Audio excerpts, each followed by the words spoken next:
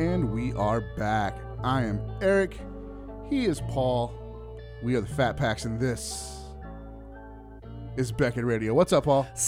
Dude. Dude. How you doing, man? Man, I'm doing good, man. You doing real I'm good? doing good. I switched up Monster to Rockstar this morning. Okay. And I feel like a rock star. You feel like a rock star? Yeah, man. I'm doing all right. You know who else are some rock stars out there?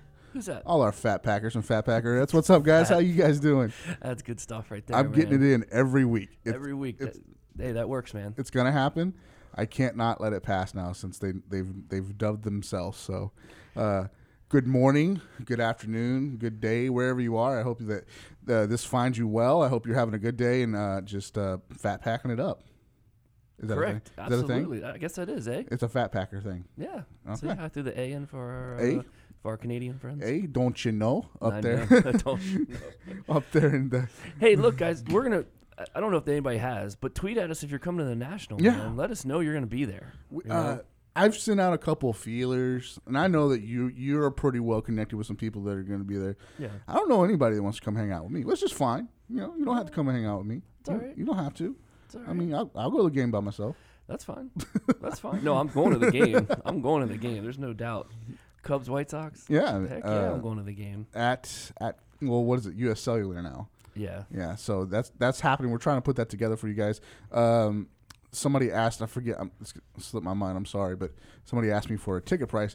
I don't have a ticket price yet because we have no participants yet. So Zero. I can't tell you a ticket price. Right now, full price. That's your ticket price. Whatever full price is, that's it. That's what it is.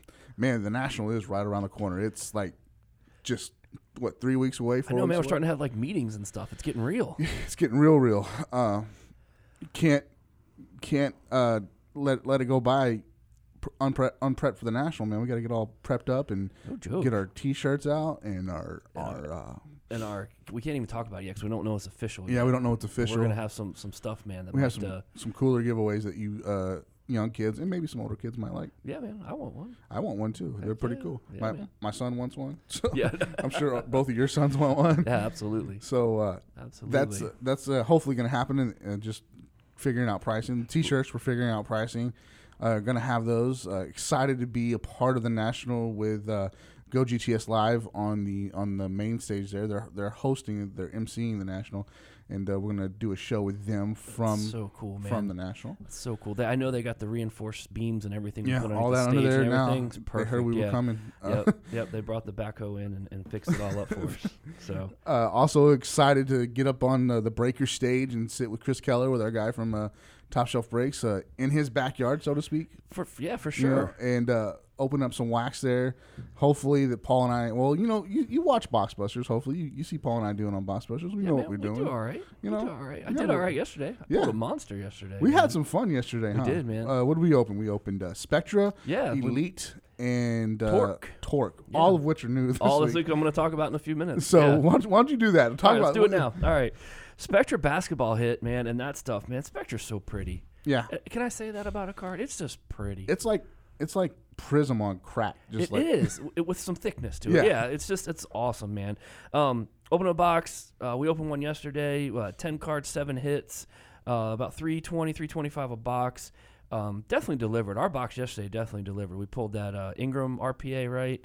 Brandon Ingram RPA. Yep, sure and did. we pulled a Bryce Johnson. I think it's RPA as well. It was RPA, the Redemption. neon green parallel. Neon green Yep. versions, which I think is out of 5. I think the Oh, neon wow. greens are out of 5, so that's a huge hit. Wow. Yeah, that was just a lot of fun. I enjoyed that a lot. So that's a good product. Get out there and get some of that. Elite football hit. I was impressed, man. We didn't hit anything big, but the stuff got some nice cards in it. Elite football, you get 2 autos, 1 mem, about $120 a box. The Pen Pal autographs are in there. They're on card, which is sweet. And they also have the passing of the torch, or is that what? Yeah, passing the torch. Yeah. Dude, they got that Emmett and Zeke card. Sure. You know, I mean, it's numbered to like 5, I think, 10. To coin a phrase, I wanted to say this yesterday in the break, but I couldn't do it. That passing the torch checklist is the tits. I like that. That's funny. That is pretty funny. I saw that somewhere. It was hilarious. That's funny. No, that's true though. But that's such a good checklist and such a good card, man. If you're lucky enough to get one of those, that's awesome. And then Torque Racing, man, I was surprised. I'm gonna be honest. All Okay. right. I didn't like Torque last year at all. Right. I felt like it just kind of crumbled in my hands or something. It was But kind of rushed. yeah, this stuff, man, good stock on the cards. $120 a box, 5 hits. I think we got 2 or 3 autos. The other ones are the mem cards, fire suits and stuff like that. We pulled a monster. We pulled the Jimmy Johnson jersey auto yesterday at I think at 49 or 50, something like that. Sure. But I just even if we didn't get the Johnson, I was definitely impressed with the product. So definitely liking that. And tomorrow, Friday, Tier 1 Topps Tier 1 drops. So that's a big product. Oh, I didn't even realize. Yeah, Topps Tier 1 baseball drops. It's about $120 a box as well. 1 pack, 3 cards. Okay. So, it's high risk, high reward. And you get 2 autos and 1 relic. And they did it up right. I saw some of the designs on the website, and the stuff looks pretty solid. I didn't even realize that was coming out yet. Yeah, That's awesome. tomorrow. Sir. Tier 1, huh? Tomorrow, yep. Okay. Yep. There So you go. that's what I got going on, man. That's all you got. I got 1 new product price, and that's only because Mr. Fleischer sent it to me right before we came in here. So what do you got? Just Top Series 2 baseball. That's a monster, though. It's priced and updated for you. I don't know a lot of it. I didn't break Series 1 or Series 2 this year. Mm-hmm. Not that I typically do, but I know that on the Beckett Marketplace, like the week of those releases, we sell a ton of that stuff. Ton, man. I mean, those guys get breaking 10, 20 cases of Yeah. that stuff, and it's a set collector set, man, and it gives me that warm fuzzy feeling that people are still out there building those sets and collecting, and that's kind of what this whole hobby was built on. So Yeah. gives me that warm fuzzy feeling every time I see that product come out. It really is, and I think that right now is a good time to talk about something that you brought up that you wanted to speak on a little bit was base cards and just this kind of like revolution in base card collecting that's going on. It's amazing. Is it fair to call it collecting, or is it just like flipping? Because that's really what I'm seeing it as. Yeah, I don't know. I don't know where I fall on the flipping / collecting of that part, but it's all about. I think the hobby's maybe finally being able to distinguish what a rookie card is. Okay. And people are starting to put emphasis now on those rookie cards. So when the guy finally gets a rookie card, even after 4 or 5 years of having cards, he gets Sure. that RC card. They're really starting. That's what people want now. All right. Because we found that with Trout, the Trout update. That's always been like a $80 to $120 card, somewhere in that range. All of a sudden, Harper, the 2012 update card. Mm-hmm. I think it's 2012 or 2012. That was like a $10, $15 card. Boom, it's like $60, $80 now. Wow. Just out of nowhere. Now he's having a good season, but that just totally took off. We saw it in basketball with Curry. His base card going all the way up the way it did. All the way up. And LeBron has now done the same thing. And now you guys got like Nolan Arenado, who that card was $2-3. Now they're $15, just the base rookie cards. That's crazy. From Topps, So I think people, for whatever reason, they're gravitating towards that. We're also obviously seeing it with Judge and Bellinger right now. Those prices are just astronomical. Sure. For what they're going for. I mean, usually, you get a Bowman Chrome card or whatever comes out, it's a couple bucks, $5, $10. These things are $20, $25 a piece, and there's no end in sight, for the ceiling. You know what I mean? Right. It just keeps on going. As Michael Jordan said, the ceiling is the roof. It is. It is. And they are right now just booming.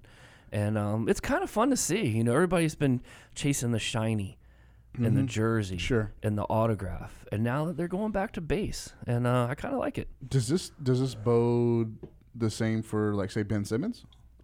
Well, yeah, I mean, obviously that happened with the Panini products that came Right. out with the no autographs. Right. I thought, but and I'm dumb to this here, so let me know. Is it? I thought those were like the shiny stuff, the prisms and everything like that. So just the base Ben Simmons. But the base Ben Simmons cards are all like $20, $25. Now they're not going up quite as much as if he was playing. I think if he would have come in and played and even had an average year, he didn't even rookie of the year, I think his stuff would definitely continue to go up. Sure. Now I haven't seen much of a push with Brogdon. Just because I think it was such a hodgepodge of people, Sure. talking about Embiid trying to get the rookie of the year, Sark was up there, Brogdon got it, Brogdon was hurt, Embiid's hurt. There wasn't a clear cut person, so I don't think there's anybody right now driving the prices. But I think if Ben Simmons comes out next year, plays to his potential, you'll have the LeVar Balls and the Lonzo Ball. Lonzo Balls, and you'll have those guys, and I think you will see the base cards actually getting a little bit more notice now. You think so? I think so. Another name that you mentioned earlier in the week to me was Derek Carr. It was another example of this, and Like the other guys I can see because they're in season. Even with basketball just ending, it was just in season.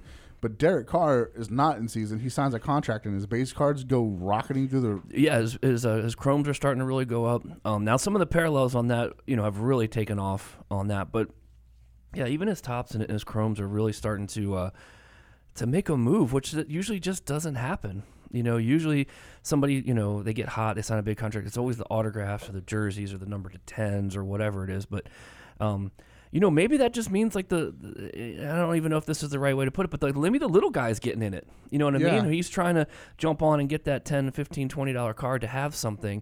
Because, a lot of people can't afford those. He's got the contenders autos that are $400 or $500 or whatever, and that's not an everyday collector. So maybe that's how the hobby's kind of correcting itself. Maybe so. It's interesting, definitely. I'm seeing it. I think you're seeing it more, with the sports you do with, football, and then Brian with baseball talking about it daily. Yeah, Brian's like, Paul, come into my office, please. I always think I'm in trouble. Yeah. But he's just asking me what's going on. Exactly. And then, but I've seen it in hockey, but it's always been that way in hockey for me because, especially the last 2 seasons, if not 3, but Upper Deck has been the rookie card, and everybody's chasing that young gun. So it's not this huge thing with me. When you go into a season like this season, you expect Austin Matthews to be a $100 card rookie, right? And it was, and now it's more than that. I guess the difference with hockey is with those young guns, not to take away from them, but they're short printed. Where a lot of this allegedly, but you get them one every 4, 5, 6 packs, something like that, however many. But these base cards, man, they're not short printed at all. Correct. They're just by the Oogles and Googles. Correct. So it's kind of makes it an interesting phenomenon right now. I want to correct somebody on the young guns. This has been months, and I've been thinking about this. He was like, "Why are you guys bidding this insert rookie up?" And he clearly didn't know what a young gun was. So whoever that was, it's been months ago, and I don't know why is bringing it up now, but young guns are actually part of the base set, sir. So congratulations for that. They're a huge part of the base set. They're a huge part. They're like 50 some odd cards part of the base set. Just really hard. They're not really hard to get. They're 1 in 6 packs, but that's a short print, I guess, per se. Yeah. But they're not an insert. That's something I learned quickly here at Beckett was the difference between an insert, a subset, and all this other mess like refractor, prism, parallel. Collecting is not straightforward. It's not. I want to see that Collecting for Dummies book because I probably couldn't follow it. We probably wrote it here at Beckett at some point. We probably did. We put it in a magazine and we put it out for sale. Exactly. So. All right. So, guys, base cards, go check them out, man. All the guys that Paul mentioned, Bellinger, Judge, maybe Brogdon, Embiid to some effect, possibly Derek Carr. Just who's next? Who's the next guy to get hot? Who's the next Arenado, or the cards are just going to go up 5, 6, 10 times. Yeah. And buy them now. buy them right now before they're $500. Like that Steph Curry did a couple of years ago. Yeah, that was insane. Insane in the membrane. All right, guys. Let's set up the rest of the show. We have 2 interviews for you. One with the first one coming up is going to be with Tim from Signatures for Soldiers, a cause that's near and dear to my heart, being a veteran myself. If you listen to the show or you follow us on Twitter, you probably know what Signatures for Soldiers is, but in case you don't, you've been living under a rock or something like that, man, he's got this great cause that he sells autographs for, and all the money gets donated to help veterans. So that's awesome. This is not officially our 4th of July show, even though we're just a week out. This is the official 4th of July show for us here at Beckett Radio. So we wanted to have some kind of patriotic themed guest, and this one, he was the first one on my list. He was the first person I asked. He said yes, so we've been planning this for a month, and I can't wait to talk to him a little bit later. And then the interview after that is absolutely, hands down, my favorite interview that I've ever done on Beckett Radio. Yeah, it's a do not miss. Yes, it is a do not miss. Marty Appel, you've heard me talk about it for a couple weeks now. I to be honest with you, I had high hopes, and he met every one of those hopes. Absolutely. He just a freaking mind on him that he's a baseball savant. He is. And he's a Yankee savant. And I know that's the evil empire, and no one cares about the Yankees and yada, yada, yada. But right now, with Aaron Judge as hot as he is and the Yankees being relevant, they're on the front page of everything. Even though Boston has snuck into first place there, they're still very Nobody relevant. even knows that Boston's in first place. This interview was great. He's a baseball historian. He's worked for the Hall of Fame. He's worked, in tennis leagues and football and the Olympics, and all of that is secondary to baseball in his mind. And did you mention he wrote 24 books? 24 books. And he's not done. Yeah, he's not done. Countless magazine articles and all kinds of stuff like that. So that's the second interview coming up. Stick around for that one. I promise you'll enjoy it, because Paul and I were just sitting here just awestruck, kind of looking at each other as we were talking with him yesterday. All that's coming up. And then we're going to get into a little bit of the animal kingdom and Beckett Whatevs, as we found a detective who, it was a foul situation. It was very foul. It was very foul. So, all right, guys, hang tight. We'll be right back. This is Doug from MojoBreak.com, and you're listening to Beckett Radio. Shoe came up.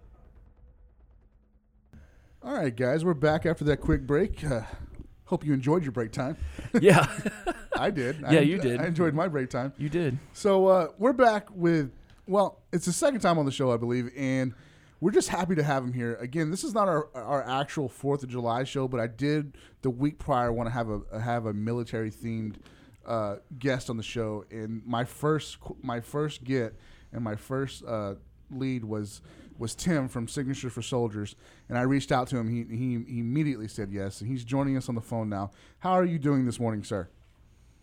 I'm doing well. How are you? Man, we're just happy to have you back here. Absolutely, man. Absolutely. I didn't get a chance to be a part of the first interview because I'm new to the radio show here, but not new. I've been here for a year, but yeah, I've heard a lot of good things about you, so I'm super pumped about this interview. Well, I'm excited to be on the show again, and I can't thank you guys enough for the support. It's been tremendous, and I greatly appreciate it. Awesome. Thank you, sir. So just for the benefit of the doubt, who those who might not listen to the show or are tuning in for the first time, can you tell us a little bit about yourself and how long you've been involved in the hobby? Sure. So I am, by day, I'm a licensed clinical social worker. Been doing that for 20 years and have been primarily working with doing counseling for veterans and now do counseling with combat veterans specifically. So kind of, supporting the military and supporting military veterans is really a passion of mine.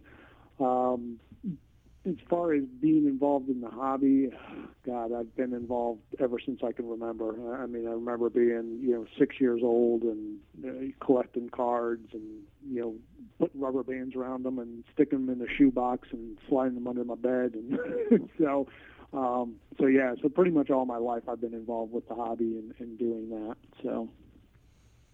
Very cool. Very cool. So you do your counseling and do that. So, but you have this program called Signatures for Soldiers. So how did that become about? What was the inspiration behind that? Sure. So, back in 2007, my wife and I moved to North Carolina, and we met a gentleman who was starting up a nonprofit called Military Missions in Action, and we got involved with them doing volunteer work, and then I served on the board of directors, and now my wife and I serve on the advisory board. So we've been involved with Military Missions in Action ever since they got up and running in 2008. And about 3 years ago, my job moved me from North Carolina to Georgia, which is where I am currently. And I was really, one night, just really thinking about how I can continue to support Military Missions in Action and the great work that they do. And, sitting there just watching Sports Center and just kind of letting my mind wander and think about that. And I started to think about, I can remember being a kid and collecting all these cards and memorabilia and thinking to myself, even as a kid, when my time on Earth is done, I want to donate my collection to a charity and let them raise money with it. and I started to think, why wait until I die? So what I started to do was started to reach out to, using my own collection, grabbing cards, reaching out to players, asking them if they would sign some cards, with knowing that my intent was to sell them, and 100% of the money would go to military missions in action. And the response rate right from the start was, just absolutely incredible. Then it really got me thinking that, kind of my goal of raising a couple $100 for them would be easily surpassed, and that I could really kind of make a go of this as far as an ongoing volunteer effort to just raise money for military missions in action, because every nonprofit can use them. So that's really kind of how the whole thing got started. And my inspiration, like I said, I've, supporting the active military and supporting veterans is what I do day in and day out. And it's very near and dear to my heart. It's probably my biggest passion in life, behind my family. And, that's really kind of the Cliff Notes version. That's an amazing version. So, yeah, man, I'm gonna start letting my mind wander. Maybe I'll come up with something. Come up with something good. Yeah. So, Sam, how much to date has SFS raised for support with your mission that you got going on here? Sure. So I really started going with this thing in November of 2014, and just for kicks, I kind of was like, let me keep track of how much money I'm raising. And like I said, my original goal was to raise about $300 or $500, and I quickly surpassed that, and then made the goal of $3,000, because that's the general cost for materials to build a wheelchair ramp for a disabled veteran, and quickly passed that. So now I really don't have a monetary goal. Just last month, I passed $20,000 raised for military missions in action, with every single penny of that going to military missions in action. I don't keep a dime of it. So it's really exceeded my expectations and anything I could have dreamed of. That's awesome. That is fantastic, man. Just amazing. Yeah. that you're able to do that, and that people get behind you, and that's awesome, man. So what other programs do those funds go to support veterans? So military missions in action has a couple different programs that they do. The primary program that they have is they do home repairs and home remodels for disabled veterans, and that can be everything from building a wheelchair ramp to make it more easily accessible for the veteran to get in and out of their home, to redoing flooring so it makes it easier for them to get around the house, widening doorways, revamping bathrooms so it's more handicap accessible, things like that. So so that's the primary. But then they also do different programs such as helping support disabled children of active duty military, because their insurance doesn't cover things like wheelchair ramps, widening doorways, things like that a disabled child would need. So they do that as well. They also support homeless veterans through stand downs throughout North Carolina, where they show up with new clothing and hygiene products to give out to homeless veterans and low-income veterans. They've also gotten involved with a couple VA programs that house homeless veterans. And what they do is a lot of these veterans will often only have clothes on their back or, bags that they're carrying. So yes, they're in an apartment or in a house, but they don't have anything to furnish it and really make it a home. So what Military Missions in Action does is they'll show up with basically everything a veteran needs to furnish that home, from the furniture to linens to pots and pans, flatware, even show up with food and gift cards for stores for them to buy food ongoing, so that this way the place can really become a home for that veteran. So those are kind of the big things. And then the other thing that they do is they support active military who are currently deployed by sending care packages to them overseas, just letting them know that, there's folks back home who are supporting them and thinking about them and praying for their safe return. So those are the programs that the money goes to, and I really haven't talked with MMIA about earmarking the money for specific programs yet. I've just kind of said to them, you guys put the money where the greatest need is, and they've done a wonderful job with that. That's totally fine. I mean, everything you've named is something as a veteran myself, I know that those are all really important needs and causes. So I think where the money is going and not fish, tying it in, saying that it has to go here or there is the best way to handle it, because trusting them, trusting your partner, and knowing that they're going to do what's best with the money, it's what's best for the veterans is really a good way to go about it.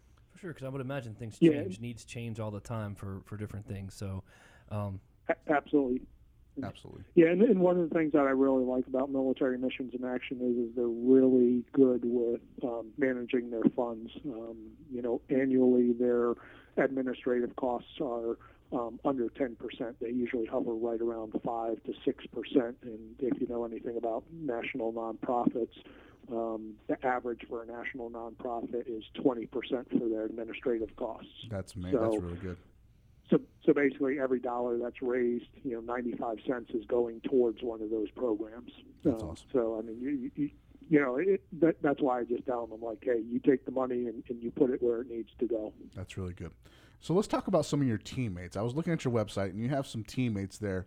All of them are awesome. Sports Thread, Sports Collectors Daily, DCR, a few others. How have these guys partnered with SFS, and what are they doing to contribute? So a lot of my teammates on the website, basically what they do is, they've just really been helping with getting the word out about Signatures for Soldiers.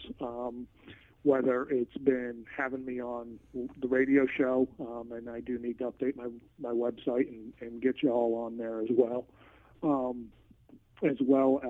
a lot of folks have written articles or for their blog or things like that, and I use a lot of that to just kind of promote what I'm doing, just to get the word out.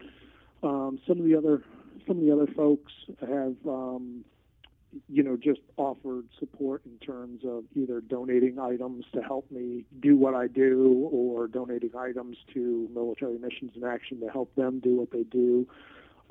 Derek Cope Racing is been so far the only NASCAR team that's had Signatures for Soldiers and Military Missions in Action on their car, that had the logo on the car for a couple races.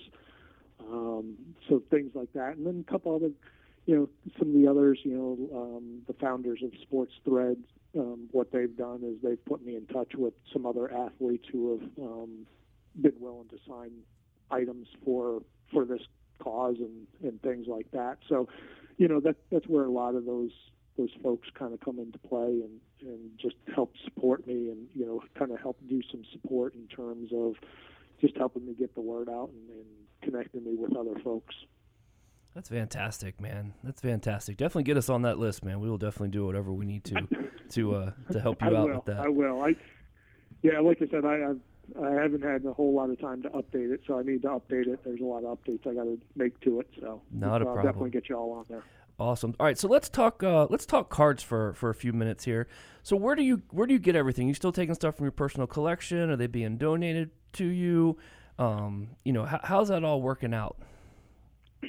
So it originally started with me just using my own collection that I collected as a kid, and contacting players, and a lot of times I'll say to the players, "This is what I want to do," and then asking them, "Hey, do you have a limit on how much I should send?" And some guys will be like, "Yeah, send me 10 cards, send me 20 cards." Some guys are like, "Send me whatever you want." So, as it kind of started growing, I started getting in touch with guys that I didn't have cards for, and all the expenses are out of my pocket. I don't ask for any money from anybody to do this. So I was like, okay, this is going to get pricey by doing this.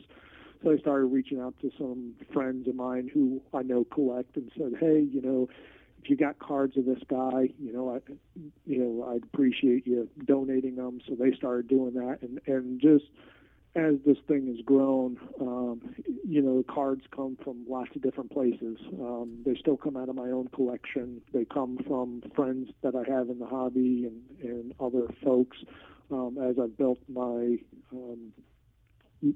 social media presence on Facebook and Twitter, I've have people that follow me there that will donate various items, where they, donate cards or other signed items, and just, hey, Tim, go ahead, sell it and make money for what you're doing, love what you're doing. And so that's really kind of where a lot of it comes from. There's still guys that I can't, I don't have cards for, so I'll go out and I'll buy their cards with my own money. So it's a lot of things like that. When my wife and I are out and about, I may pick up a pack of cards, or if I see a good deal for somebody selling their collection, I'll purchase that, and then go through it and pick out what I'm using and what I can make money with and things like that. So there's a lot of different areas that it comes from. I've had some employees. I've had an employee who is associated with Topps who donated cards, just random cards that I've gone through and been able to use. And like I said, there's just a lot of people that are supporting this. It's been fantastic. That's awesome. So if, say, our listeners want to make a donation, so the best way to do that is to just possibly contact you through social media, and you get them hooked up with an address. Yeah, absolutely. Definitely contact. I've got my Twitter handle, which is @SIGS, SIGS, 4 soldiers. So that's my Twitter handle. I'm also on Facebook.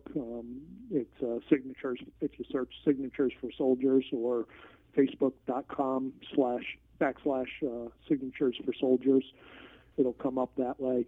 And then Signatures for Soldiers written out @yahoo.com is my email address. Those are probably the best ways to get a hold of me, and then kind of being able to talk about what folks are looking to donate and what I can use, and then I'll provide them with my address, and we go from there. There you go. Okay, so let's talk about, in your experience so far doing this, who has I'm sorry. Wow, let me slow down. Who's been the best signer for you? Let's put it that way. Who's been like, yeah, let's do this, no problems, whatever you need, let's get this done. Oh God, you have enough time for me to talk to run down the entire list? Folks have asked me this a number of times, where they've said, who's been the nicest guy? Who's been your biggest supporter? And it's really hard to kind of pinpoint one or two guys, because it's just. The thing I always tell folks is, what's been really cool about this whole experience for me is that the guys I grew up watching and idolizing as great baseball players, I've gotten to know, and what's been absolutely amazing is to find out they're even better human beings than they were baseball players. There's been some surprises, like Jim Leyritz. Everybody knows Jim Leyritz because of his great home run with the Yankees, and here's a guy I'm like, okay, pretty big name, probably not, probably going to ignore me, not going to jump in on this. He jumped in right away, and he's been fantastic the whole time, and he's basically told me, Tim, whatever you need me to sign to help with your cause, I'm willing to do it. Another guy, Mitch Williams, one of the great relief pitchers of the 90s. And again, same type of thing. I'm thinking, okay, well, he probably won't. Jumped on board right away. And I've had some discussions with him and said, hey, how much are you willing to sign? He said, Tim, for what you're doing, I will sign until my hand falls off, and then I'll use my other hand. And, So there's been a lot of guys like that have just been absolutely fantastic about the whole thing. it's just, and those are just two examples. I mean, I've got some guys who are, pitching or playing in the minor leagues, and they've been great about it. Jacob Faria, who's one of the Tampa Bay Rays' bright young stars, who just recently got called up and has been pitching lights out with the Rays. He and his fiance have been absolutely fantastic with the whole thing. I mean, last year I had an opportunity to meet Jacob, and he gave me a pair of game-used cleats that raised a ton of money. Lance McCullers Jr., who's pitching for the Astros, same type of thing. He's donated cleats and hats, and he's signed for me. I'm just trying to think who else is the guy who's catching in the Brave system, Sal Giardina. He's donated a couple of game-used cleats. Mitch Hanninger, who's playing for the Seattle Mariners, he donated a game-used bat. Tyler Motter, who's also playing for the Seattle Mariners, donated a game-used bat. So, I mean, it's just been, again, that's why I said, how much time do you got? Because I could just go on and on and on. I mean, and I know I'm missing folks, and I apologize for that, but there's just been so many guys that have been so generous with their time and things like that, that it's just been, there are days I just sit and I literally cry tears of joy. That's fantastic, man. Like, this is such a cool thing to see all these guys jumping on board and your passion and your heart for this. And, man, this is kind of cool. It really I'm is. glad to kind of be a part of this It really interview is. and be a part of this, what's going on, man. That's awesome. Now, on your website, it looks like you're doing baseball and NASCAR, have a bunch of categories on there.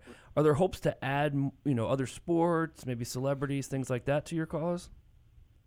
Yeah, absolutely. I originally started off with baseball just because that's what I collected as a kid, and that's what 99.9% of my collection is.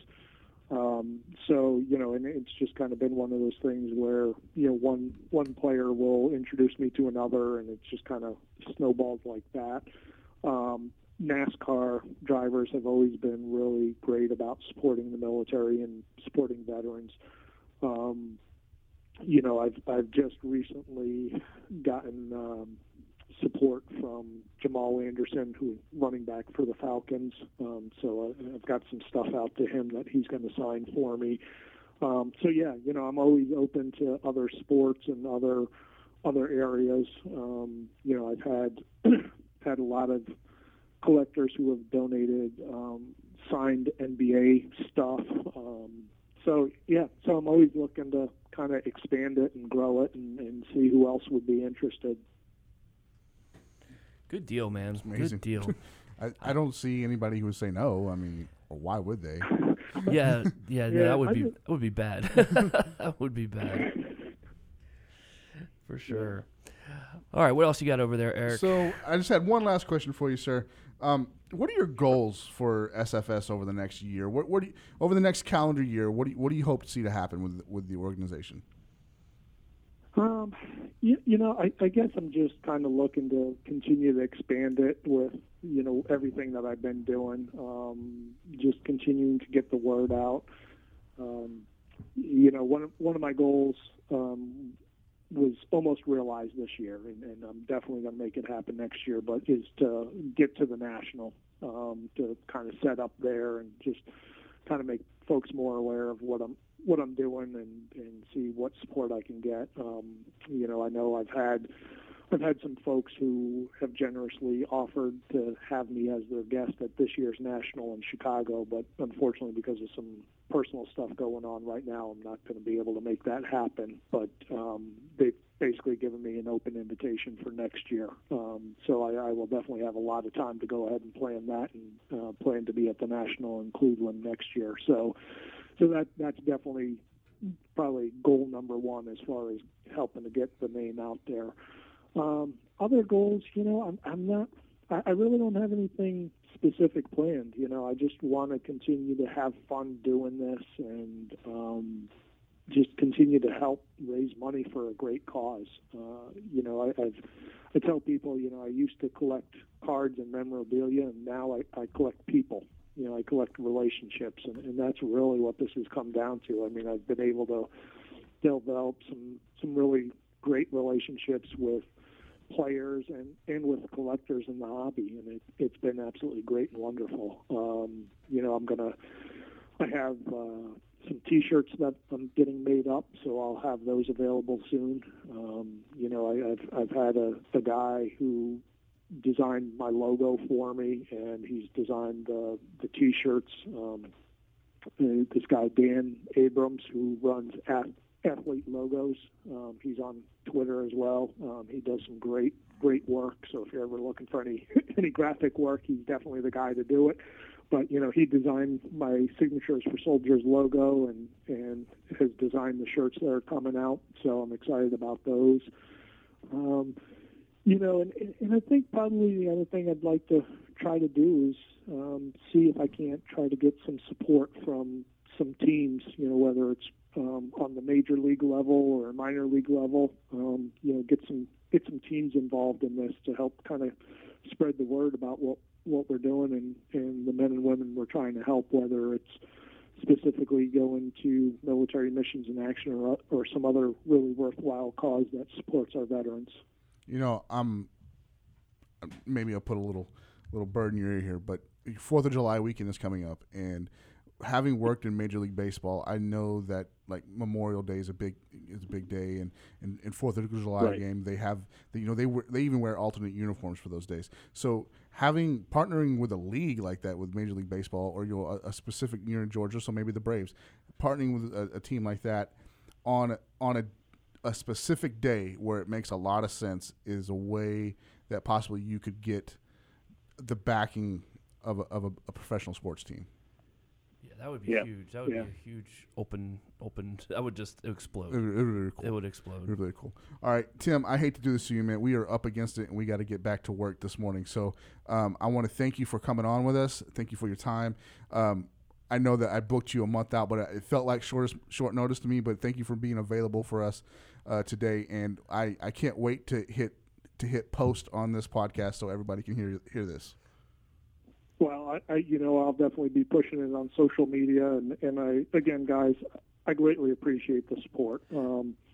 Everybody thanks me for what I'm doing and the great work I'm doing, but the reality is I can't do any of this without great support and great people like you all, helping get the word out and helping just promote what I'm doing.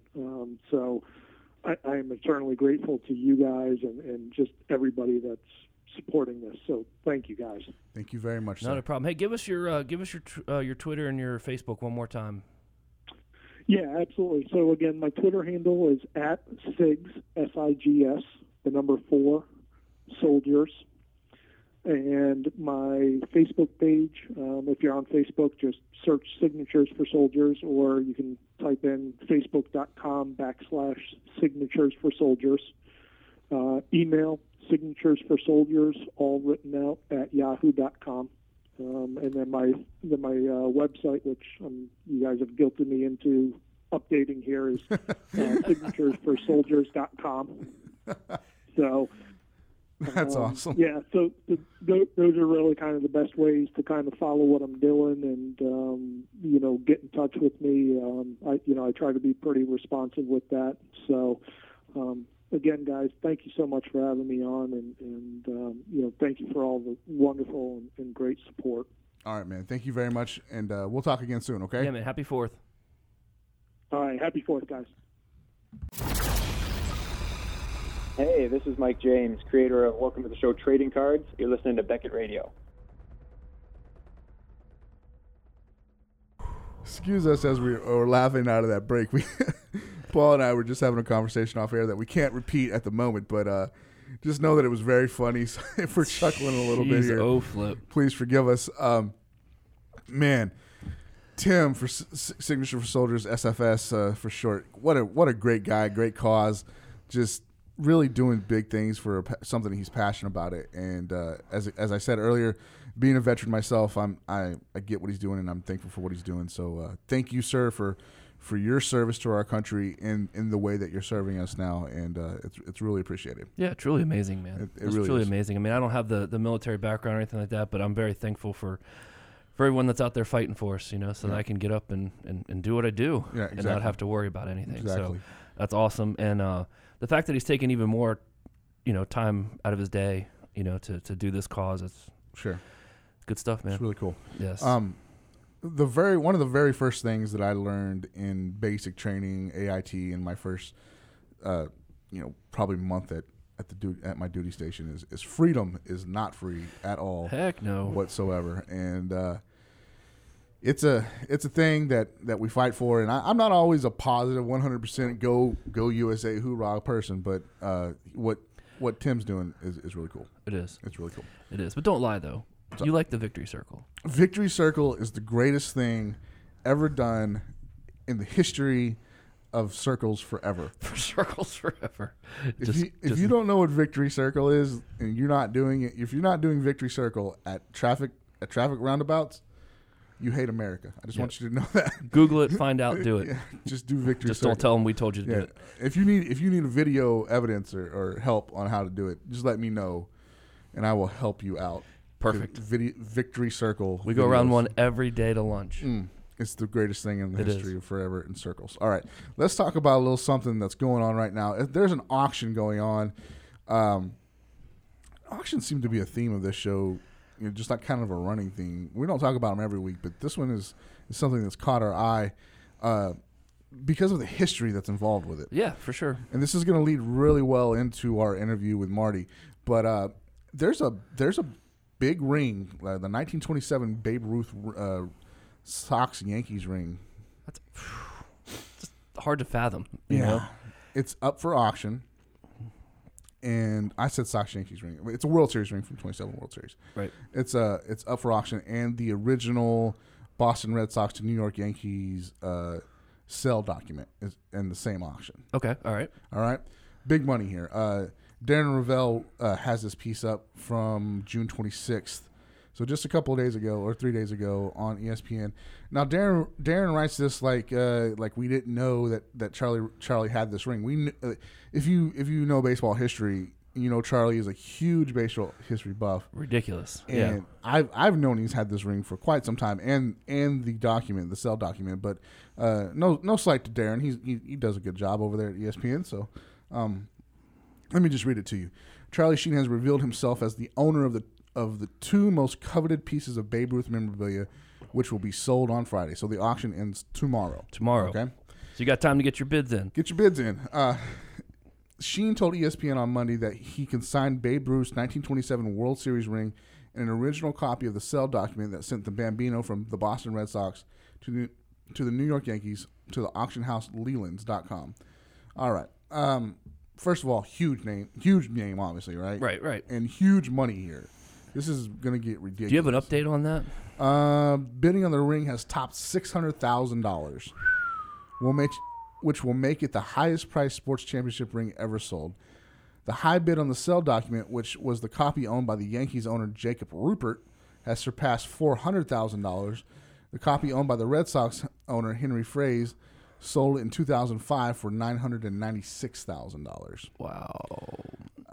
So you're at over $1 million right now. Yeah, right there. Just on those two pieces of memorabilia. Wow. Charlie says, I've enjoyed the incredible items for more than 2 decades, and the time has come, said Sheen, who famously played pitcher Rick Vaughn in Major League movies. That's right. Great flick. Whatever price it brings is gravy. That sounds very Charlie Sheen-esque. It is. It's gravy. It's gravy. The items were purchased in the early 90s, and Sheen said he displayed them in a bar area in his house that he named after the Slugger. Sheen said he doesn't remember what he paid for the Ruth items. They were sold to him by Josh Evans of Leland's, who is now selling them for Sheen. But he said he will certainly come away with a profit. Well, yeah. Yeah, 20 years ago, they definitely weren't going for that then. Not then. Sheen kept most of his memorabilia, including the 2 Ruth items, in pristine condition, framing them in meticulous fashion in what he says was better than what he saw at the Baseball Hall of Fame. That sounds like Charlie Sheen bravado there, but It is, but he is a baseball historian, though. He loves baseball. So he does, and he has the financial means to do it upright. Right. You know what I mean? Exactly. I remember hearing this story, like of him having this on More Stories with Jay Moore's podcast, and Moore is a what's the word there? Like he's a filmograph. He loves movies. He wants to talk about movies, and he was interviewing Charlie because of Platoon. Like he wanted to talk about Platoon, and he wanted to talk about Apocalypse Now because Martin was in it. Okay, so you got Martin Sheen in Apocalypse Now, which is one of the greatest war movies ever, and then you got Charlie Sheen in Platoon, which is one of the greatest war movies ever. Right. And you have that weird connection there a little bit. So he father son, and he wants to talk about these movies, and all Charlie could talk about was his Babe Ruth run. That's like he didn't care anything about the movie stuff at all. He wanted to talk about the sports. So it was a little bit of give and take, and they found a happy medium, and they discussed both. But that's funny. It was funny because Charlie just didn't care. He was like, "Yeah, I got the Babe Ruth ring, and my dad's helmet. So I don't care. Whatever. Let's talk about this. Whatever." So he did that, and this is something that we talk about a lot lately. As I said earlier, these auctions and people making investments in auction houses now.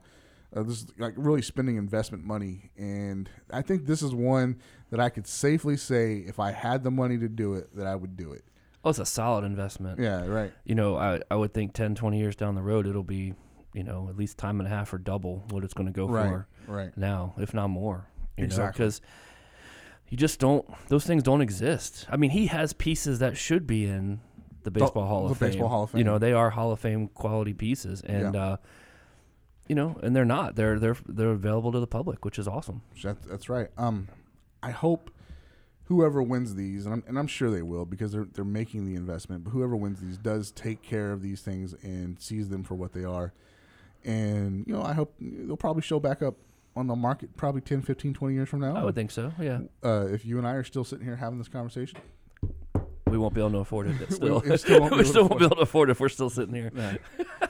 So, it's really cool, man. Whoever buys these is going to say, I hope they appreciate them. But you're not in the market for something like this if you don't appreciate baseball history. Yeah, there's no way. I mean, and I really hope that 6 months from now we don't see them back up on auction. Yeah. Or somebody just trying to flip them or just whatever. Flip them real quick. Yeah, this isn't a flipping item. No, it's just a hold and save and show your kids. And just Jay Moore enjoy it. To your house for a podcast. For podcasts. There you go. That's awesome. And if you're out there bidding on it, let us know. Yeah. If we have any listeners that are bidding on this, then we want to talk to you. If there's any billionaires listening to this podcast, we want to talk to you. We would love to talk to you. This is something that, God, what if? This is a what if. It's never going to happen. But what if something like this happened? These get bought, and they end up in a repackaged product. Wow. Brian Gray, if you're listening. Brian Gray. This is all you, buddy. I mean, it's not. I wouldn't put it. It would be cool. It's not going to happen. I know that it's not going to happen. But gosh, could you imagine? Picking up Leaf, right? Or picking up, Well, I mean, Panini's going to be doing a whole bunch of stuff with the Mantle stuff that they're doing now, where they're going to give away full documents signed by him and full items. And obviously there's a little bit price difference between what we're talking about, but it's still cool history memorabilia type stuff, Yeah, that'd be insane to do something like that. It would be. The price point on that would be like it would be insane, but if there's anybody that would do it, we know the guy. Yeah, we sure do know the guy. We sure do. Speaking of that guy, you showed me a video. I did show you the video of some jackanini burning a LeVar Ball card. Burned it.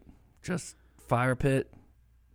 Threw that sucker right in there, man. Just burned it right up. So now there's only 199 of them in existence, not 200. So your LeVar Ball card just got a little more rare. Yeah, I did by one. The bad part is, just from listening to that and the banter around that, is I don't think he was the only one that did such things. Oh, really? So I would imagine that there's been others that have been sacrificed. I don't get it, man. I know that you and I come in on different sides of this. and you see the hilarity in it. That's fine. That's fine. I get that part, I guess. But it seems it's such a waste of money. It is, but it's just like any other protest in this country. You know what I mean? People waste time making signs and taking off work and doing stuff like that. It's just this dude just showing, practicing his freedom of speech. I'm actually against protesting. I just don't know how to show it. You're against protesting. You're gonna protest the protesters. Yeah. No, it's a tough subject. It's a tough line, but at the end of the day, it's ridiculous. I can't. It's no different than what they did to Colin Kaepernick. It's no different than what people were doing when LeBron left Cleveland the first time. They put all his jerseys in a pile and lit the sucker on fire. And then they came back and they were all like, "Oh man, I had a rookie year jersey in there," and sure, they all want it back. So it is what it is. It's not the first time it's going to happen. It's not going to be the last time. Yeah, it's not going to be the last time. Not going to be the last time. So There's going to be some other Jack and Ninny, as you call them, Jack Ninny, that's going to mess up or do something stupid, and they'll be burning his stuff or cutting it up. Or I came to a realization yesterday, Paul. What's that? There is a prevailing among a certain set of people, a prevailing thought that I hate sports cards. And I realized yesterday I don't hate sports cards. What? I don't. Really? I hate the acidity that happens around sports cards. Ah, I see. That's what it really, I had to look at myself, right? Because I love my job.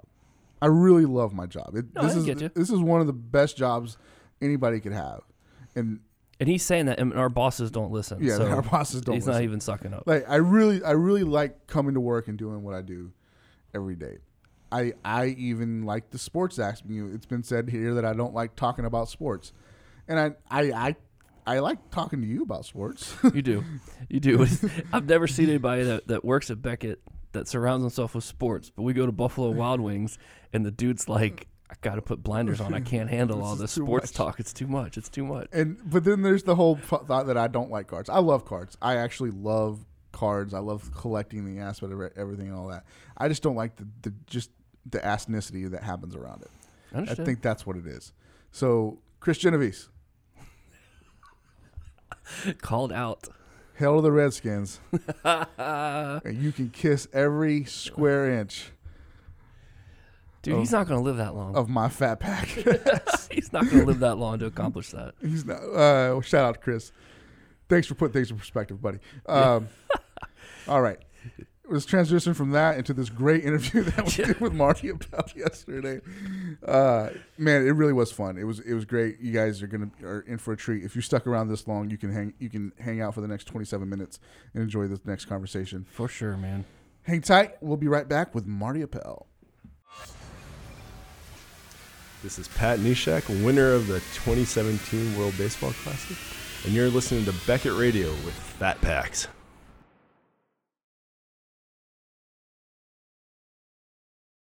And joining us now on the phone is, Paul, I don't think there's any other way to put this. This might be the biggest guest we've ever had on the show. Very possibly. It's very possible. Very possibly. Marty Appel, Mr. Marty Appel, is an award-winning author and a baseball historian. He's got 24 books under his belt, countless magazine articles and other features.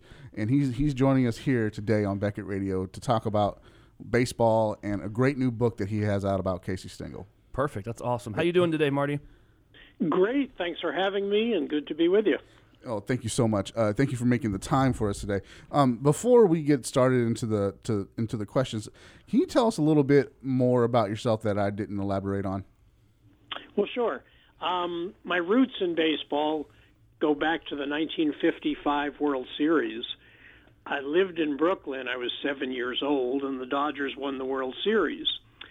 And everybody was dancing in the streets, literally. I was watching it from my brownstone apartment. And I felt so bad for the losers, the Yankees.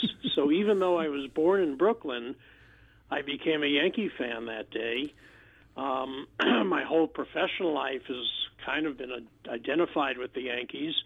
But in a way, you could say my whole life has been a mistake. I was supposed to have been a Dodgers fan. That's very funny. Watching the people dance in the street in 1955 from your apartment, and you're sympathizing for it now what's probably the most hated team in baseball, the Yankees. That's kind of funny. Yeah, it is funny. I mean, I just took to the losers, not really understanding at all the history between the two franchises. Awesome. Had compassion for the guy on the other side of things. That's really good stuff. That's good stuff. Okay, and all right, let's talk about your career with the Yankees. It started in the late '60s and it ran through the '70s, almost actually through the '90s. Actually, as the PR guy and then later producing TV for them. How'd that all go about? What was your first job there, and then where'd you end up when you finished your career with the Yankees? Well, it's an interesting story. I was in college in the '60s. And not too many college students in the 60s were baseball fans. Baseball was really going through a tough period then. But I was, and in the summer of '67, I wrote a letter to Bob Fischel, the Yankees PR director, asking about a summer job. And I sort of didn't even expect an answer. I thought he must get hundreds of letters like that. But he didn't. He got one. That was from me. And he knew he needed someone to answer Mickey Mantle's fan mail, which had been backing up, and he knew that was bad PR to not have it go answered. So he called me in for an interview. It went well, and I got hired to answer Mickey Mantle's fan mail. That was my first job. Wow. What a great job, man. That's incredible. It was great, of course, because I made sure I got to spend time with Mickey, even though there was no reason to. All the letters were just asking for an autograph. And I'd always managed to save up 2 or 3 letters that I needed to go over with him personally. So of course, absolutely. He saw right through me, but it was fun, and we became friends out of it. And he used to give me all of his gift certificates that he'd get when he was a guest on a pregame show or something like that. So I'm sorry I used the gift certificates. I should have just had him sign them and put them away. That's awesome, man. I would have done the same thing. Every day I would have been like, Just hey, this hang lady with him, from right? Wichita wants to know something. And we talk about it. That's awesome. That's funny. So you're Mickey Mantle's handler, for lack of a better term there. And then do you take over the PR for the Yankees in the 70s? Is that what happens? Eventually I do, yeah. In 1970, Bill Guilfoyle, who had been Bob Fischel's assistant, left, went to the Pirates, and I got offered the job as assistant PR director. And, I mean, I was just out of college, so it was a terrific opportunity. Of course, I took it. And 3 years later, I became the PR director. I was only 24, and I was the youngest PR director in baseball. I think I still have that title. Because Mr. Steinbrenner bought the team, Bob Fischel left, and Mr. Steinbrenner promoted me. So I am the last guy active and working that worked in the original Yankee Stadium, that worked when Mickey Mantle was still playing, that worked when CBS owned the Yankees before Steinbrenner. So a lot of cool things. You gotta have some stories, man. I mean, that's amazing, being just putting that all together. So from there you go into television. Is that right? Yes, I became, after PR director, I became the executive producer of the Yankee telecasts. Technically, I was working for the New York station WPIX, but I was still, within the Yankee circle and still part of the fold there. And even to this day, it continues. I continue to do video work for their website, write for their publications, appear on the Yes Network Yankeeographies. So the relationship is still strong and still there. And actually, if you count them, this is my 50th season in and around baseball. 50 season, that's amazing. That's half a decade. We're working a dream job, man. That's a century, Half a not even a century. Yeah, decade. I'm sorry. I said half a decade. You I'm did. tongue-tied. Half a century. Glad this is the podcast. Yeah, there you go. But that's half a century working your dream job in baseball. At one time in my life, all I wanted to do was work in sports. You sir, have been in working around sports for 50 years. That's amazing. It is amazing, and also I wouldn't get hired today. Back then, what impressed Bob Fischel, first that I could write, so that was a good skill. I was the editor of my college newspaper. But also that I knew Yankee history, and I could tell him who led the team in triples in 1954 and stuff like that. And today that would be irrelevant on a job interview. They're really looking for people with marketing, PR, college-trained skills more than knowledge of baseball. So I was maybe in the last wave of pure baseball fans that got to work for a team. That's really cool. Now let's talk a little bit about that, because you're one of the most respected baseball historians out there. So what was it that gave you that passion, that love for the game, that kind of took you to want to learn about it and share it with everyone? I think it was peer pressure. My parents were not fans, so it was self-imposed, and it was all the kids in the neighborhood were baseball fans, and I wanted to fit in. So at that early age, 7, 8, 9, I started wearing Yankee clothing and collecting Topps baseball cards, and I just wanted to have my place in the neighborhood, and so I did. I wasn't considered like the best player in the block or the smartest player on the block, but most knowledgeable about baseball. But I knew enough where I fit in, and I had the respect of my friends, and it was a comfortable place to be growing up in New York City in the 50s. That's awesome. I would have loved to have grown up then, man. Playing stickball in the streets and Right? stuff. Like, you see all those like movies and commercials and stuff. That would have been awesome. Good for you using stickball, not baseball. That's awesome. You got that right. Yeah, exactly. We played everything. We played stickball. We played punch ball. We played slap ball. We played stoop ball. We did it all. That's so great. That's so great. Good deal. Marty, you've also had the privilege of collaborating with the plaques that hang in Cooperstown. I mean, Cooperstown is the Hall of Fame, right? So this might sound like a silly question, but what are some of the more memorable ones that you've collaborated on? Well, I did it for 21 years. It was really a joy to be asked to contribute.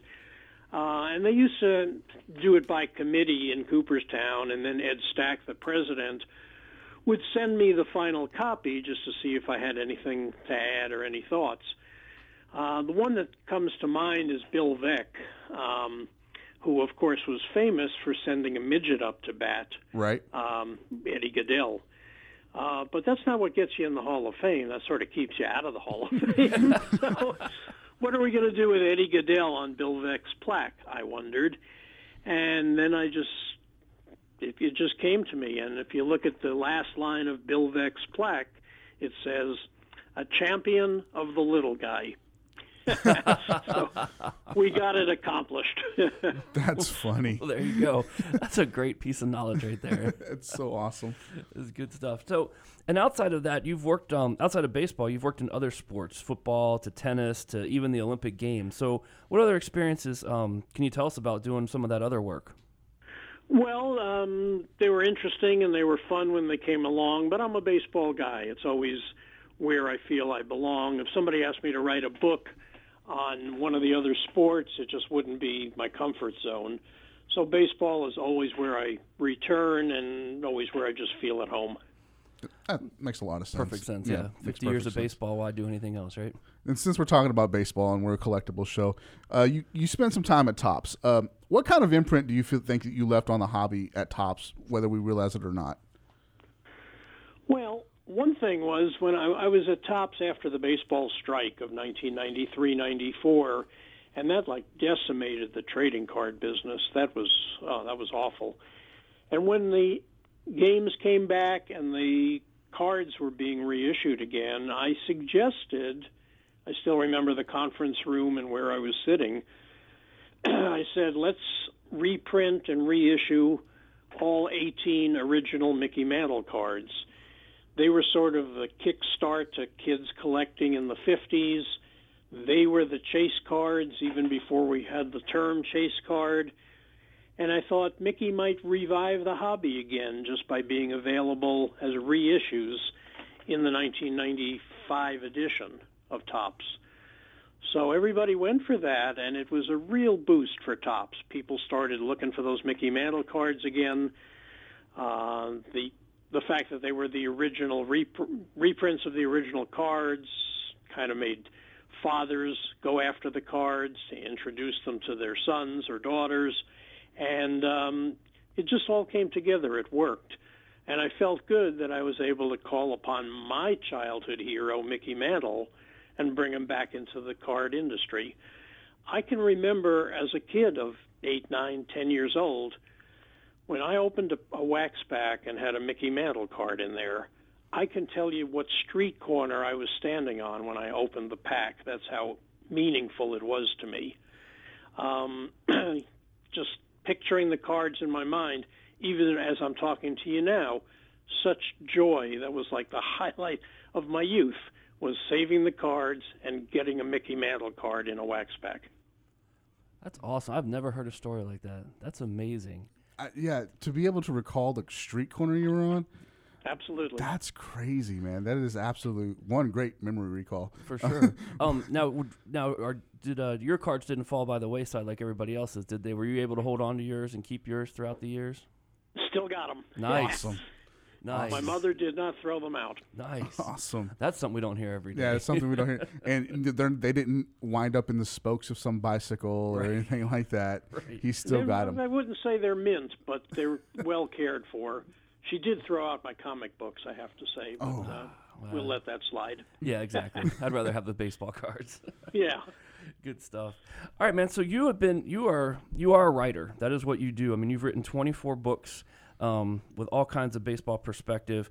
But your last book that you wrote, it was about Casey Stengel, and it's really catching some high praise out there. One of the fans actually called it the greatest baseball book ever written. I mean, what does that feel like when you see stuff like that? Well, it feels ridiculous. It's not. But, it's a funny thing. When you write a book, it's a very lonely profession. You sit at the computer screen, you do your best, you gather your facts, you write, you edit, you send it to the publisher. And you don't know if you've written a really good book or not. You know you've done the best you can.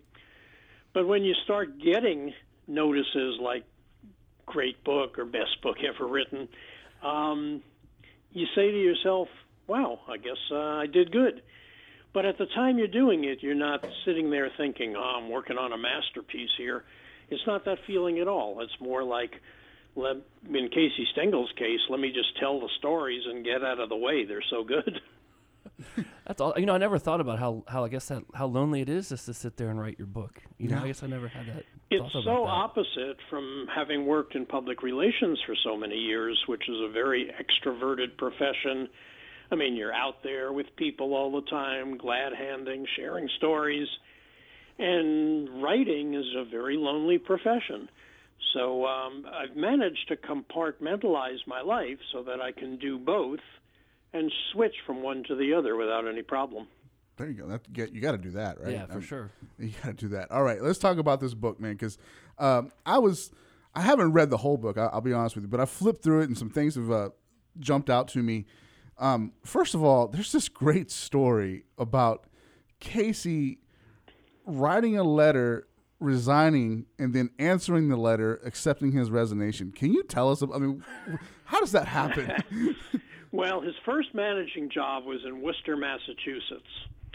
And Judge Emil Fuchs, who also owned the Boston Braves, made him the manager, made him a playing manager, and also made him the team president, so he could give him an extra $1,000 or something in salary. Little knowing that would come back to bite him, because at the end of the season, Casey got offered a job to manage Toledo, a much higher classification. So he wanted to take the job, and managers who get offered higher classifications smoothly move over there. Nobody stands in their way. In this case, Fuchs didn't want to lose Casey, so he told him he wouldn't let him go. So Casey, as manager, writes a letter to the team president, which was himself, resigning. And the team president himself answers, accepting the resignation, thanking him for his service and his great job, and lets him go. And then Casey sends the letters to Commissioner Landis to show that he's a free man. So this was just Casey being Casey. When he was playing for John McGraw in the 20s, McGraw liked him but thought he was a smart aleck. And a lot of things happened in Casey's career, including this one, which I just told, that proves the point. He was, in the end, a smart aleck. Sounds like our kind of dude. Yeah, I like this guy a lot. That's a fun story, man. Yeah. To first of all, the audacity, but secondly, the wherewithal to realize that he could do that is simply amazing to me. I mean, that's a smart guy right there. Smart guy. He was considered old. He was called Old Casey Stengel, even in the 1920s, and his career still had a long way to go.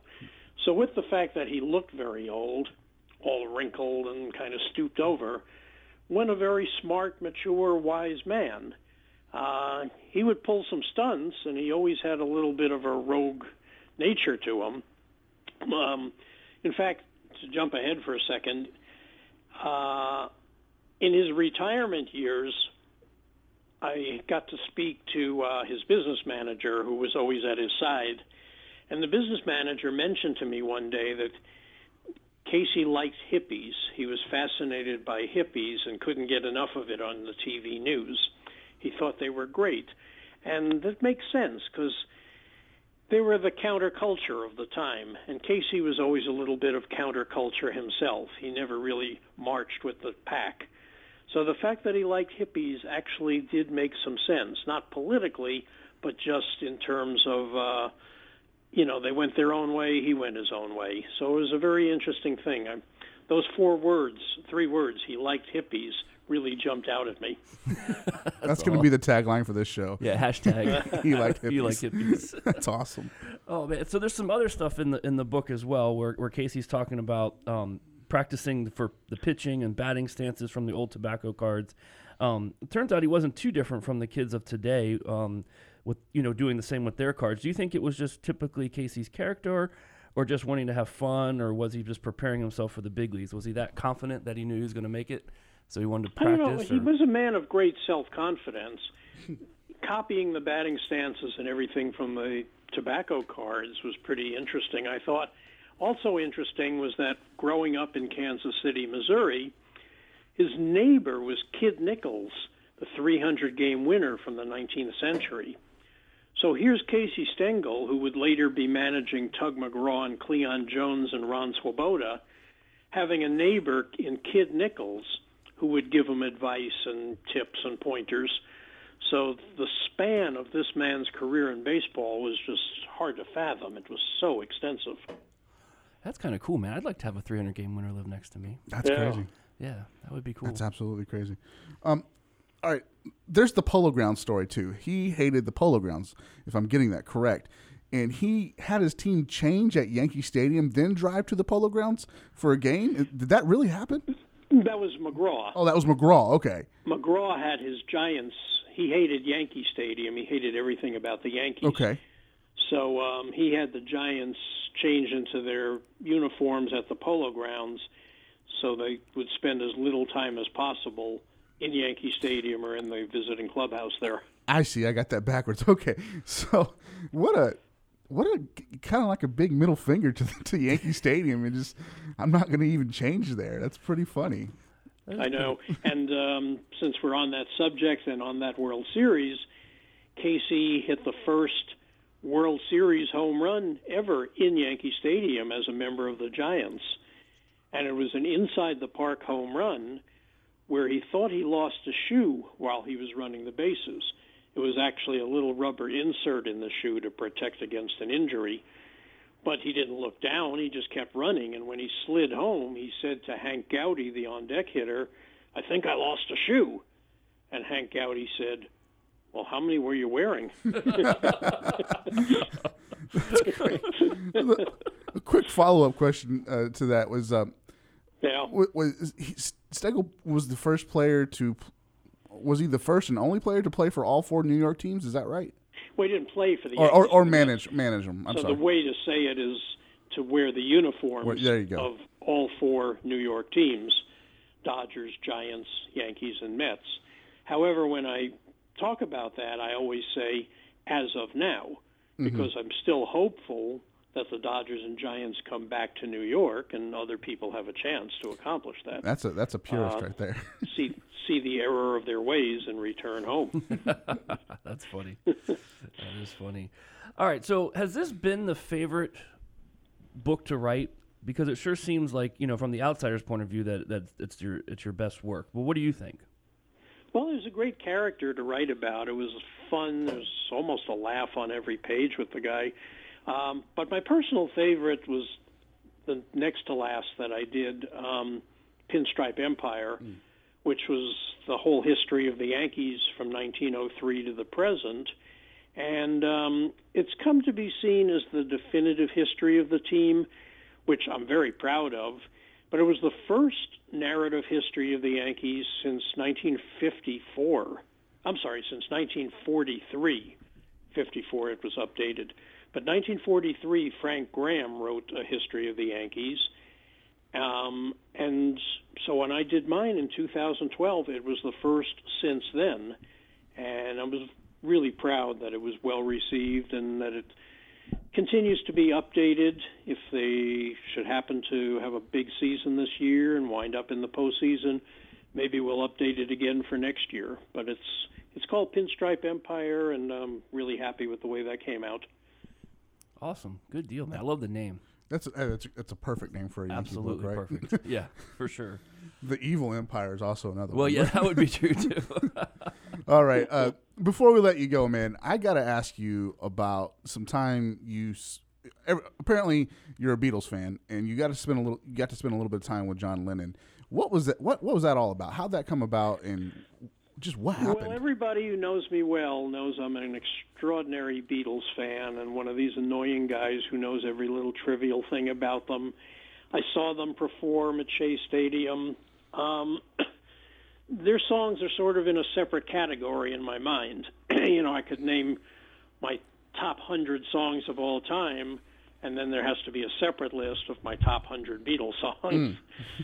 So anyway, in 1971, when I was still with the Yankees, John and Yoko appeared on a radio show on WMCA in New York, which was the station that carried the Yankees. Anyway, so the people at WMCA who knew me invited me down, and I got to spend the evening with John and Yoko in the radio station at the studio. Wow. Was that bigger than Mickey Mantle for you? Yeah, I think it was, actually. Well, that's huge. There were only 6 of us there that night. Oh, wow. John was in a prankster, playful mood. He was in a very good, happy mood. And somebody managed to get a photograph of John making a prank phone call from a telephone in the studio, and I'm right behind him over his shoulder laughing. Man. Yoko was actually the guest on this show. John just accompanied her. I see. And she was talking about whatever new age thing she was talking about, and then they decided to open it up for calls. So John said he wanted to call. So he called and put on an American accent, and he got through, of course. And he said, "Hello, Steve from Brooklyn here. Are the Beatles ever going to get back together?" Which was the last thing she wanted to field. So that's why we're laughing in the photo, and that was a pretty clever thing to witness. Man, I don't have a story like that. I don't think just from a fandom standpoint, I have my the guys that I love, but to be able to witness something like that and have it such a private, intimate time with just 6 people in the studio, that's so great, man. That's so awesome. I'm happy for you hearing that story. That is good stuff, man. Maybe I answered too soon on saying it was better than Mickey Mantle. I'll put them both evenly. But Mickey I knew for so many years and spent so much time with him. But still, I used to drive home from work from Yankee Stadium, and I'd say to myself, wow, Mickey Mantle knows my name. That was a good feeling, too.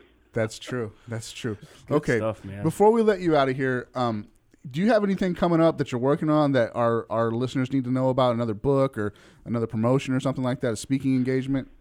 No, not really. I mean, I'm on book tour for Casey Stengel. It's been going on for 3 months and happily doing great. Just came back from Glendale, California, Casey's winter home, where I spoke at their cultural center and got to visit inside Casey's old home, which is now a landmark property in Glendale. So that was a wonderful trip. And I don't have an idea for a next project yet, so you're welcome to throw one at me, and hopefully a publisher will like it. But for now, just working on the Casey Stengel book. That's so awesome. Good deal, man. You coming near Dallas at all? No plans, No but plans, I always okay. enjoy trips there, so let's find a reason. Okay. I didn't know if the book tour was taking you that way or not. So That's cool. okay. All right. Good deal. Thank you for your time this morning. We really appreciate it, and this has just been great fun for us. I hope that the feeling is likewise. Absolutely, and thanks for putting up with my somewhat scratchy throat. It's a high allergy pollen day here in New York City, and that's the cause. There you go. No worries, man. All right. No worries. Thank you, sir. Have a good You're day. welcome. Great to talk to you. All right. Bye-bye. Bye-bye. This is RBI Crew 7 from St. Louis, Missouri, and you're listening to Fat Packs on Beckett Radio. Gosh darn it. Marty Appel, best interview I've ever done. By far and away. I loved doing that interview. That was so fun. Again, I said earlier in the show, it was I had high hopes, and it met every one of those hopes. Like I almost want to be a Yankee fan. Almost want to be a Yankee I mean, fan? growing up an Orioles fan, it's kind of hard to be a Yankee fan, but I almost want to be a Yankee fan. That's how cool he is. Let's talk about that last part of the interview briefly, okay? Okay. You're Mickey Mantle's handler for, to start your career with the Yankees. Boom. But you get to hang out with John Lennon in a private, intimate setting where there's only 6 of you. And you're a part of a prank. Yes, a Beatles John Lennon prank. And you get a picture of you the two just laughing it up, man, just making fun of. How do you pick? I mean, I don't know. I put him on the spot and I said, is that your favorite your favorite moment or whatever? How do you pick them? How do you pick one? I don't know. That's awesome. Two of your, I don't know.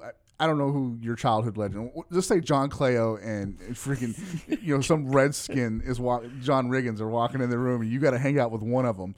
What do? I mean, Riggins has got the alcohol, but Cleo is got. Yeah. What do you want to do? Yeah, that would be tough for me. I'd probably go with Rigo though because I've hung out with Cleo plenty. So, Okay, that makes a lot of sense. I probably would go that route. That makes a lot of sense. That was a fun interview, man. It was it was the best interview I feel like that we have done.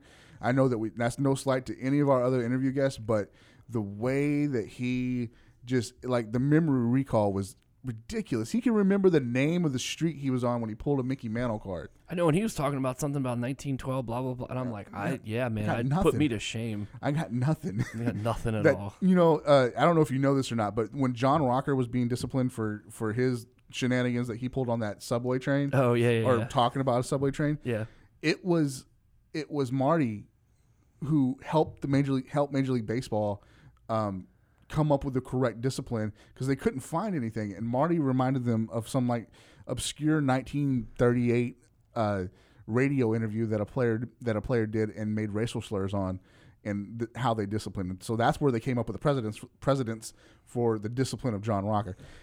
It was an insane interview, and I hope you guys enjoyed it. And that whole thing with Mickey Mantle and Topps, hey, let's put Mickey Mantle in there. What? Yeah. That's just awesome. And yeah, that's good stuff, man. Right place, right time. Right place, yeah. And with the right wisdom and the right knowledge to be able to impart it on people. Yeah, it's crazy. It's awesome. Crazy stuff. I hope you guys enjoyed it because we sure as heck did. All right, this is my favorite interview, my favorite segment of every show that we do. This is Beckett Whatevs, where we talk about, whatever we want to talk about. So let's talk about first this huge trade that came up between the Rockets and the Clippers for CP3. 7 players and a draft pick, and you get CP3. Too much. You think it's too much? Too much. Here's the thing, and I've heard this morning coming in, I heard rumblings of this was CP3 didn't want to play for Doc Rivers anymore. Right. Okay. Right. The kind of the bigger picture thing that I'm seeing that I've heard some people talk about, but I haven't really seen a whole lot of talk about is this is smart on CP3's part because he opted in and he took $11 million less. Okay. Okay. So he can play this year for the Rockets on a 1-year deal. Okay. Okay. And be a free agent again next year. He also did not take that $11 million. So the Rockets now have another $11 million to go get somebody else. sign somebody else. Okay. It's tampering at the highest level, right? Right. But everybody's okay with it. Well, yeah, because I mean, Kevin Durant's doing the same thing, right?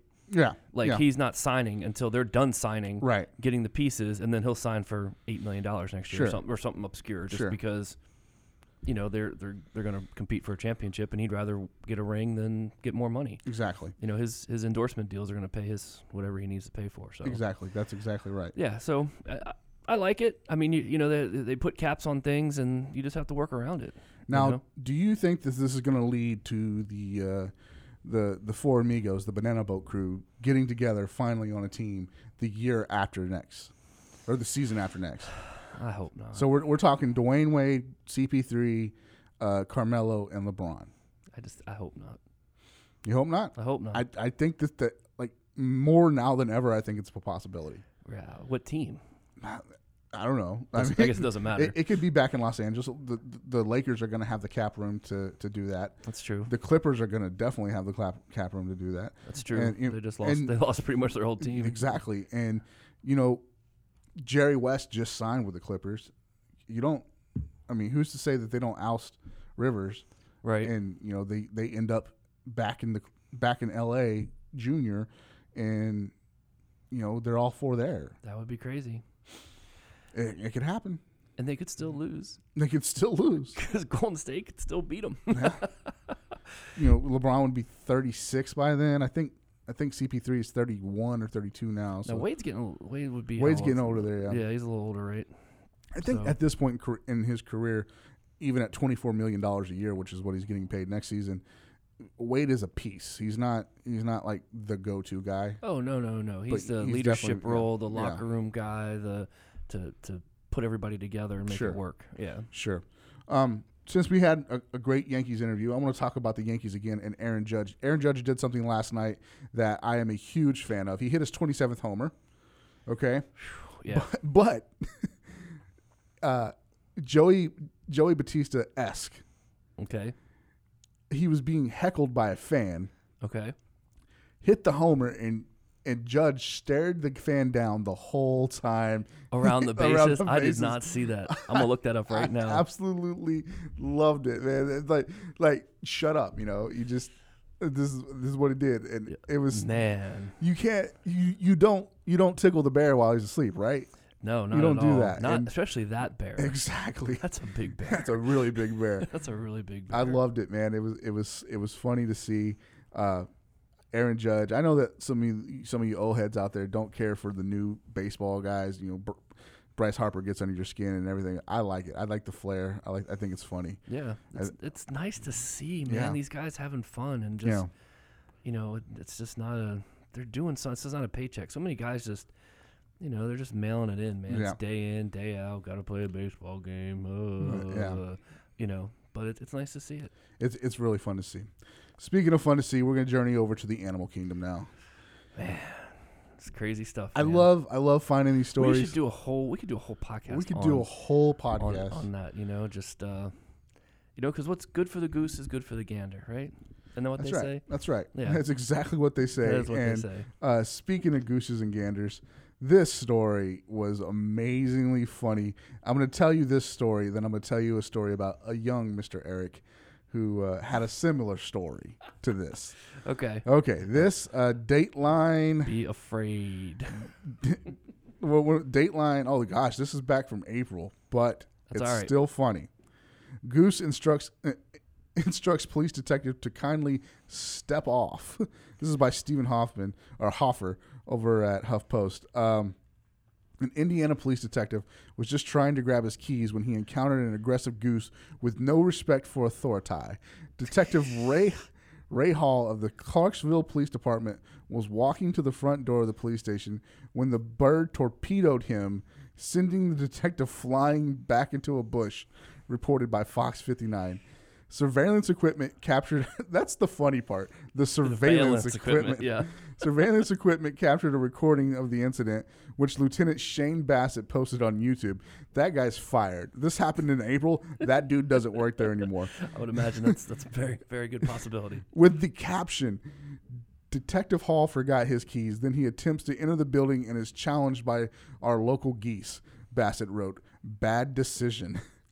In all seriousness, the ABC affiliate WHAS in Louisville, Kentucky, picked up the story and spoke with their Louisville zoo bird keeper, Craig Michael, who told the network that the goose was protecting its nest, and it doesn't take an expert to know you don't stand between a bird and its nest. That is 100% true. For sure. You never, ever stand between a bird and its nest. Now, I read you that story. The video's hilarious. This dude just really gets dive bombed by a goose. That poor guy, man.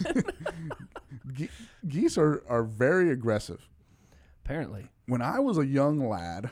When you were a young warthog. When I was a young warthog. I may or may not have, mostly may, went to a park, a local park by our home. Okay. And captured a goose down by the pond. Really? I remember I picked it up and I was holding it. It was holding it, right? I had it by its neck so it wouldn't peck me to death. And then I had its body cradled to my chest. And I come walking up I couldn't have been, God, I was 6 or 7, I wasn't real old. Okay. I come walking up the stairs from the pond back into the park area, and I'm smiling ear to ear. Oh, well, yeah. I've caught a goose. I'm taking this goose home. This is my goose. My pet goose. Exactly. And my dad freaked out. He's like, put that bird down. He's yelling at me, and I'm smiling, completely dumb to whatever's going on around me. I caught me a goose, man, but I paid the price because as soon as I let that bird go, it turned around, got me right in the butt, and just took off. Really? Yep. Oh, man. It was done. So that's crazy. That's why I shared that story today, because geese are they're no joke. They're no joke. You don't play around with geese, man. You do not. You don't do that.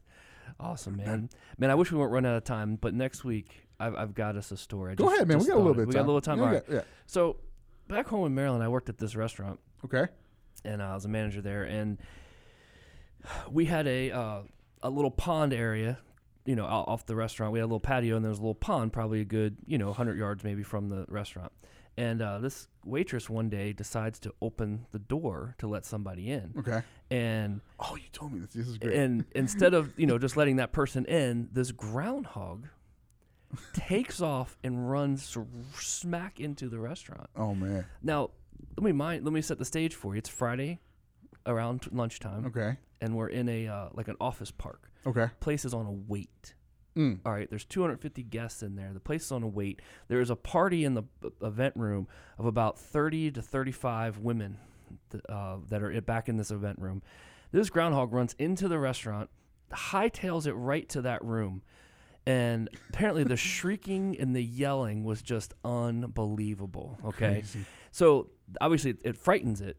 It runs out. One of the other managers, I wasn't there that day. I get the phone call right after it happens, which that's a phone call amongst phone calls to get.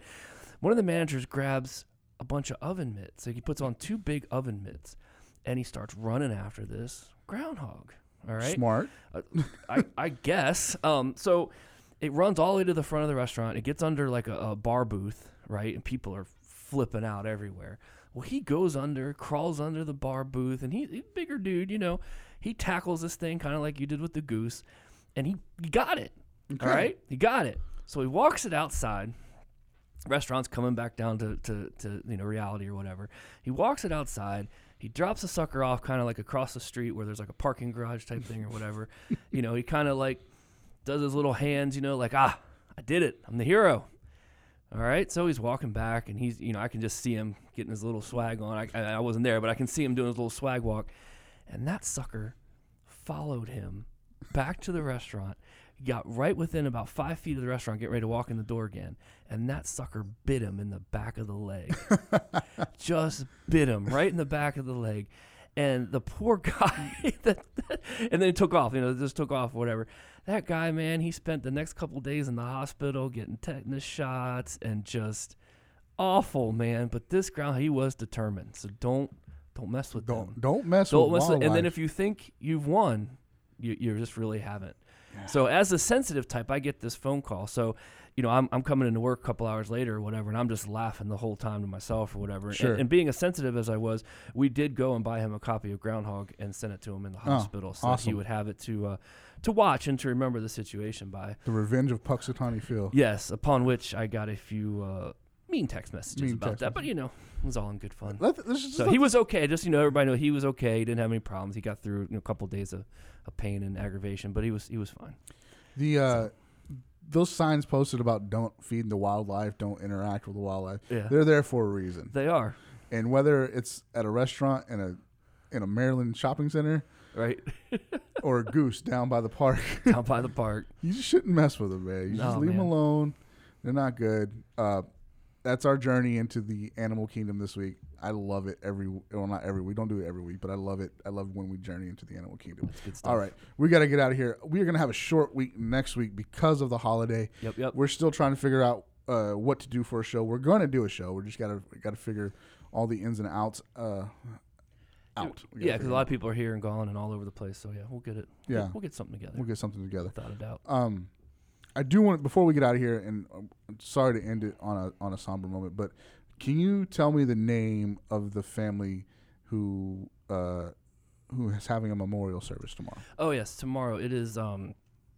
Get their phone. It's Jonathan and Jessica Baker. Jonathan and Jessica Baker. Yeah, they unfortunately, and we don't really know all the details. They lost their 3-year-old last Thursday night late. It was one of those things where he had a cold and nobody really knew what happened, and they took him down to Children's here in Dallas, and unfortunately his heart stopped, and they got him back for a little bit, and then he was gone. He was only 3 years old. So near and dear to my heart, Miss Jessica is actually my little daughter's school teacher, and my daughter's 3 as well, and definitely hung out with Isaac a lot. And it's been hard. It's been hard for them, obviously. It's been a little bit of a strain on us, just trying to be there for them and get everything else that we need to get done. Sure. But the service is tomorrow in Waxahachie, and okay. My heart does go out to them because it's a tough road, and then hopefully it'll get easier eventually. But I know it's going to be tough for the next few weeks, months to come. So. There's a lot of things I want to say right now, but none of them are going to hit home for them in that situation, because I know exactly what they're going through. But I would want them to know that there are people out there, and I'm sure that they see this now, but there are people out there who love them and care about them. I've never met them, but this is a situation that it absolutely sucks, and I'm gonna try not to cry this time like I did last time talking about this. But right. I know you don't understand right now. Like I know that, and I don't understand. But just I know that you're faith-filled people. So trust. sound like a Sixers fan. Trust the process. There you and go. I don't mean to make light of it, but just trust the process, man. Yep. Because there's something greater is going on, and I don't have the answers for our situation, and I know that you don't have the answers for your situation, but trust the process. Yeah, and thinking of Dawson too, I forgot. I didn't mean to leave out Dawson. Dawson is not 10. Okay. He had an older brother that was 10. So yeah. All right. Well, yeah, man. God bless you, Dawson. God bless that family. You're gonna be out of the office tomorrow to attend that service. So yes, I am. Just prayers for you and your family, because I know that you guys are close to him as well. So yeah, that sucks. I know I don't mean to end the show on a somber note like that, but.